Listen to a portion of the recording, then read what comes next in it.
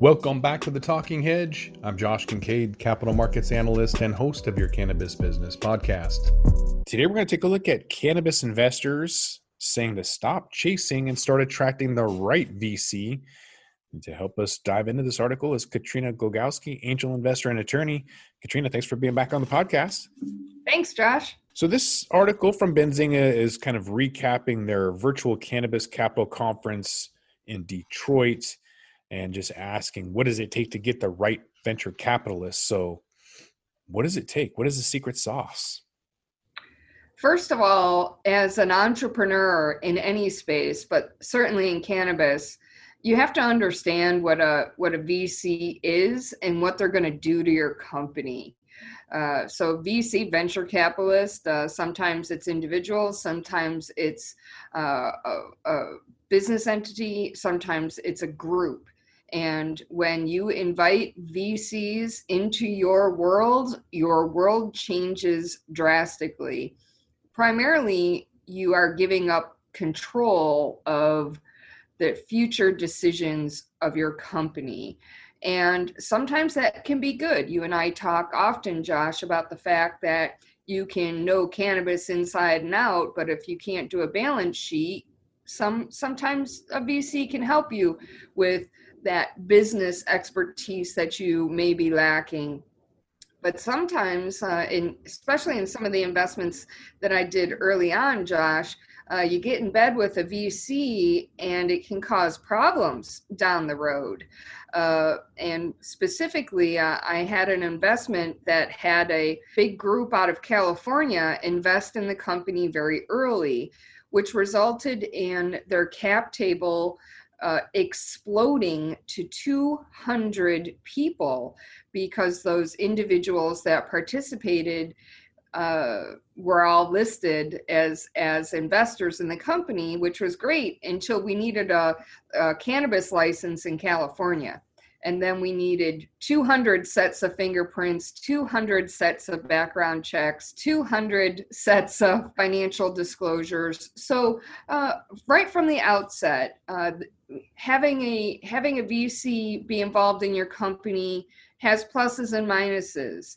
And that's before you even get in bed with the right one or the wrong one. You have to make sure that you are ready for a VC to enter your life, Josh. Right. So some companies are looking for capital, but they don't really understand the relationship. Very similar to any relationship that you have, it needs to be the right fit. So whether that's a significant other, a spouse, or a boss, or whatever, definitely want to find the right person. And so you've been a part of a cannabis investment group. I've hosted pitch fests and pitch events. And in fact, there's one coming up here very soon. So just as an example, if you haven't seen these pitch fests, it's a great way to kind of get some of the jitters out. If you're not great at public speaking, this pandemic is perfect because you're in your living room and you can do it from Zoom. So I would definitely recommend something like this to get your pitch down, get in front of as many investors, and then find the right person. Because this is speed dating. Really, you're trying to find the right person, and getting money isn't the end goal. It's getting the right money from the right person. Yeah, you really should be treating it as a marriage. Forming a business with other people ties you to those people, be it an individual, be it an entity, a VC, it doesn't matter. It ties you to those people for an extended period of time.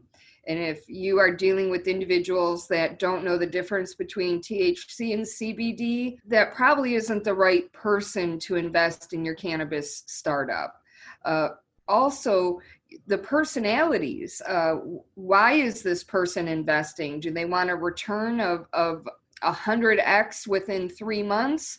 Or is this person long-term? Is this a hobbyist?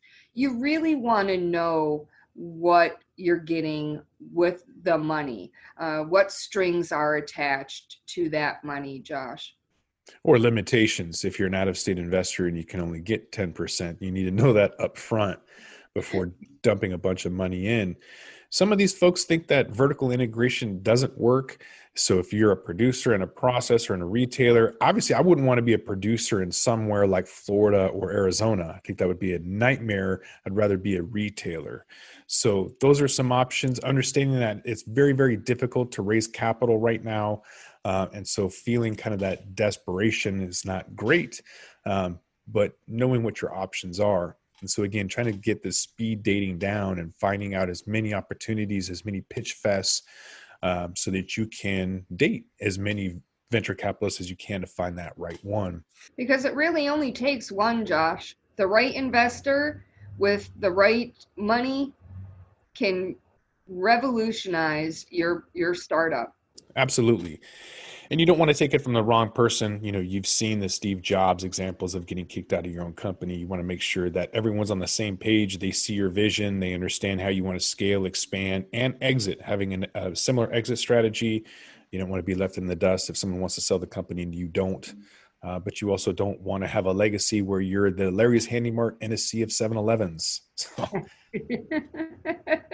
Very true, Josh. Also, when VCs get involved, the paperwork starts to get much more complicated.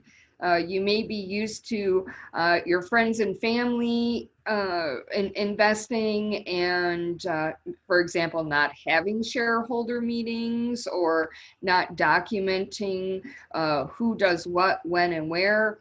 And so absolutely, when you start taking VC money, you have got to start following the trail much, much more strictly. Yeah. And, you know, have a bunch of questions and know what you want out of the deal. I wouldn't cut corners. I wouldn't be desperate. I would try to find the right partner to be with. And that means also finding somebody that has something else to offer other than just money. So if you're in beverage and you need a distributor, find some strategic partner that's willing to invest in your company that has that subject matter expertise. Somebody who just has money is probably not worth your time, in my opinion. I agree. Again, treat it like a marriage. The two of you, or a representative from the VC at least, are going to be spending a lot of time together. And if your goals are not aligned, it's going to get messy quick. Yes, and that's definitely something that we've pointed out for a long time, is that there's going to be lawsuits from this very topic. When you take money, you're essentially selling your company, even if it's 1%, $1. And you want to avoid unnecessary lawsuits down the road. And we've seen a lot of companies, very successful ones from medical days, transition to rec and then fall apart because they didn't know how to expand, or they did expand, but they didn't communicate it properly and it fell apart. I've seen that in restaurants and marriages and everything where, you know, family businesses don't work out because of lack of communication. So have your plan, have a good team set in place, and know how to roll everything out. Otherwise, it's just going to fall apart. And there's too much involved, too much work, too many things, and you don't want to end it with a lawsuit. No, you don't, Josh. And we're seeing more and more of it happen on the entrepreneur side and on the investor side, where something went horribly wrong. And you don't want to do litigation related to cannabis. You just really don't. It gets very messy for a variety of reasons. But my suggestion is, if you are an entrepreneur and you are interested in raising money, whether it's the first time you've raised money or your 100th time raising money, attend some of these conferences. Josh, you pointed one out, but attend the conferences and learn who the players are. There's not too many VCs that play in cannabis, and they have very clear rules, regulations, and goals that they need to share with the world, because they have to report to their investors, right? And start attending these things. You don't have to put your toe in the water. Just learn and do your research on who you think would be a good fit. If you are going to make a craft product that will always be small batch, high quality, high price, then you don't want to be getting into an arrangement with a venture capitalist that believes in MSOs. It just won't work. And there's a multitude of other examples along those lines. But do your research and then target the VC that meets your goals, or at least aligns with your goals before you even start pitching. Because Josh, as I know, and you know as well, but even pitching to some of these companies costs money. And if you're pitching to a company that won't touch cannabis, you're wasting your money. Yes, with the exception of just getting some nerves out. So in the beginning, it's not really a waste of anything because you're probably going to suck. And so understanding that it's going to be terrible, just get the nerves out, get everything dialed in, and then try to perfect it from there. That is definitely public speaking 101, certainly. And there are many, many free events. And if you hit me up in LinkedIn or something, I can give you many free events to practice. Of course, you get what you pay for there, but at the same time, it's always worth perfecting your elevator pitch before you start spending money. That's right. Yeah, you gave me an opportunity, I think 3 years ago, to speak at the Intercontinental Cannabis Business Conference about Puerto Rico. And it didn't start very well, but I tried to compose myself and not be nervous. But yeah, it's funny looking back. I could probably do that now in my sleep.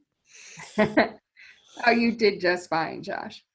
Yeah, I don't think anybody else really knew how nervous I was, but regardless, get yourself out there. Don't be afraid to fail. Find that investor, get your money, and let us know how it's going on the Talking Hedge.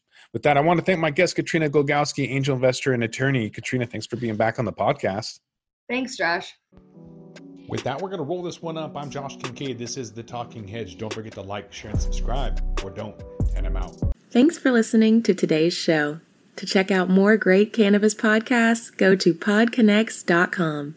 Here's a preview of one of our other shows.